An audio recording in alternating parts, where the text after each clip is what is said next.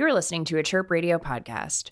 For more interviews and stories, visit chirpradio.org/podcasts. 4, 3, 2, 1.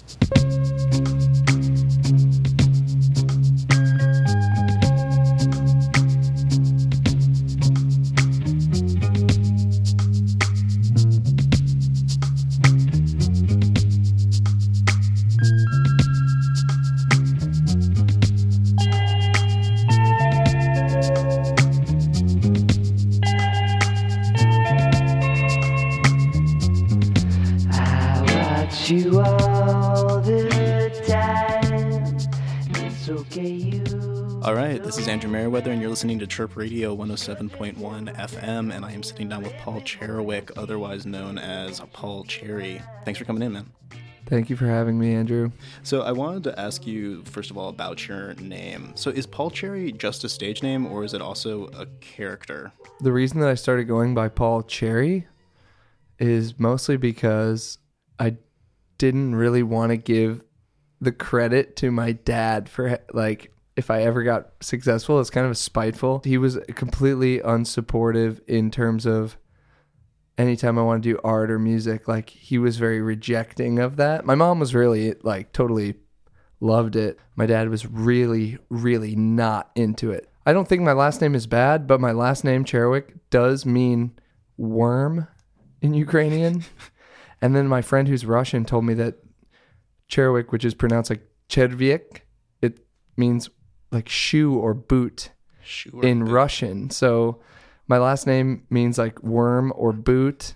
And my dad, I didn't really want to give him the credit. And I just thought that Cherry was like bubbly and nice. And when I was like first making my music, I was just experimenting and I was doing some crazy stuff. And I think that got turned into people thinking I was a character. But really, it was more of me just like finding out who I was. Would you describe them as two different personalities? It used to be more like that. And now I think when I reapproached what I was doing for this new album, I definitely wanted to shift more to what I'm really thinking and really feeling, more close to my emotions than I did when I made my first album. So my first album was a huge distancing from my emotions, rejection of like everything, because I went to music school and I rejected almost everything from that to make a DIY lo-fi rock album. And this is on top. Yeah. And then after rejecting it for so much time, I started to miss being emotionally in touch with myself. And I knew that there would be a lot of hard work to do that. And I love like really hard work. And I know that like the work to become a great person and who knows themselves and is fully aware, there's like a lot of hard work that goes into that. And I was like, yeah, okay, I'm down to dig for that because I think it'll make my music better. And I think it did. Yeah, well, that is so interesting that you say that, because I was wondering, because you took like almost a 3 or 4 year gap between On Top and this new record Flavor, which is coming out in February. That's true. Is part of the reason that it took so long because you were sort of digging deep and sort of doing this emotional work?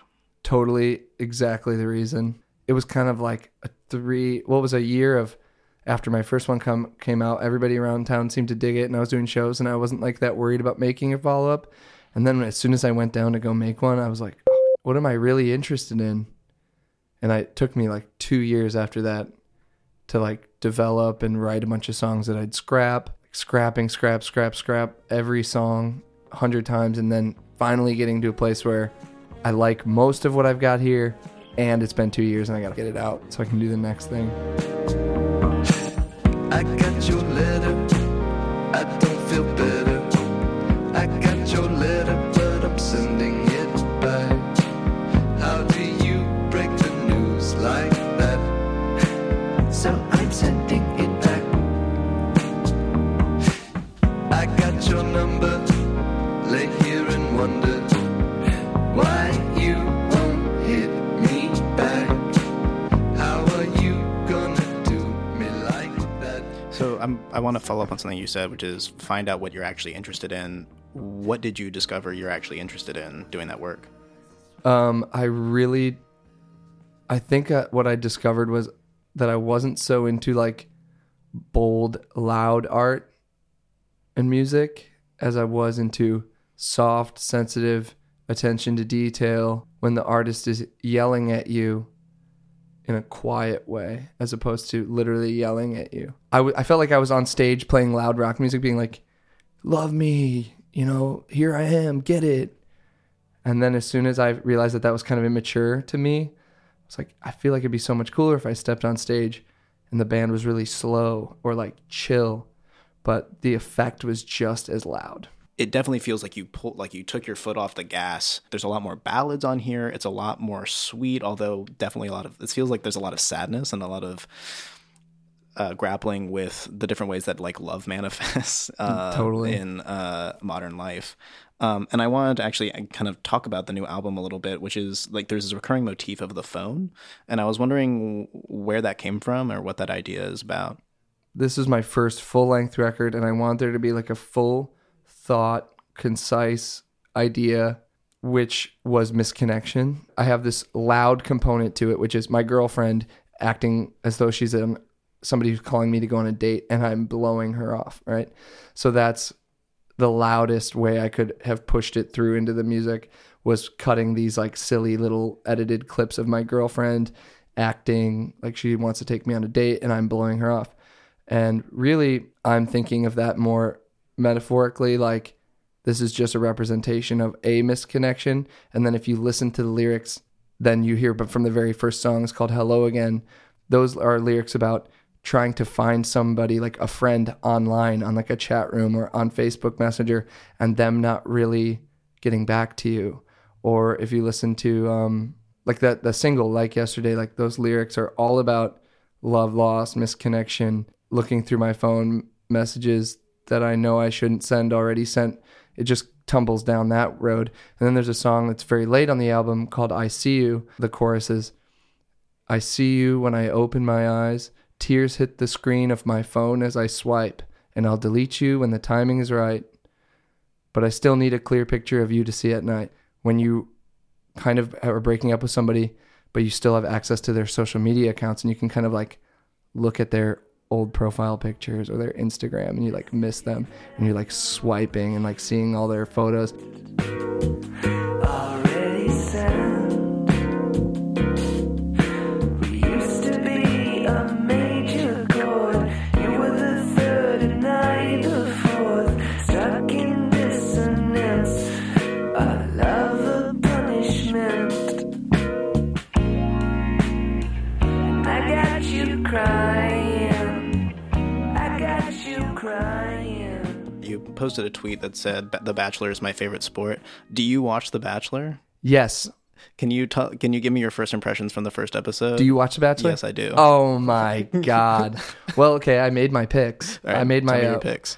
We do it like hometown picks, so we get the top four, our top four. And I want to be frank when I say that the way that me and my crew watch Bachelor, we do picks after the first episode, before the season premiere, like 5-minute clip at the end.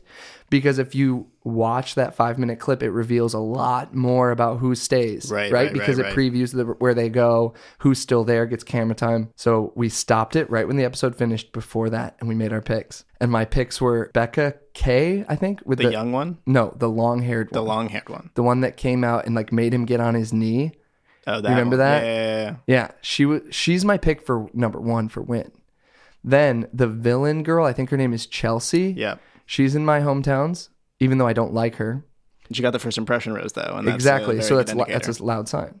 And I think she was the first one out of the limos. I think Chelsea was. I don't remember. But that's also a sign. The first and last out of the limo is like a huge editing sign. And then I had Tia. I think her name's Tia. She's the Ravens friend from, Nick's Raven. Right, yeah, the one from Arkansas. I just think that is a formula that was proven to work on Nick's season, and the Arkansas and the fact that Raven will be on the show, that's just going to get her to hometowns. And then my mess up pick, who I regret, just because I honestly thought she was good looking, was Mikkel, the like wedding photographer. My girlfriend's really freaking good at Bachelor guessing. She's the one who got me into Bachelor. And classic. She was always like, the whole episode, she was like, nope, that's a piss poor pick. That's what she kept saying. That's a piss poor choice. Mikkel, no, she's not going far. And I was like, come on, I believe in her. And then turns out after we hit play again and they do the series premiere or whatever, like the preview, there's not one shot of Mikkel in there at all, which leads me to believe that she's going to get cut pretty soon. Let it be known, Paul Cherry, big Bachelor fan. Yes. And I tweeted that today, I think, or last night. Yeah, I can't remember. I was flipping through right before you came in, and He I was did his research. I'm definitely following up on this. I love that. When's the album? So the album's coming out in February. Do you have an official release date? Well, we actually just pushed it to March, and it's going to come out at the end of March, coming out on Field Trip Records. And I think we're going to be doing the release show down at the Virgin Hotels. I think that's where it's going to be. Cool. Yeah. Hey, thank you so much for talking to us, Paul. I really appreciate it. Oh, you're welcome.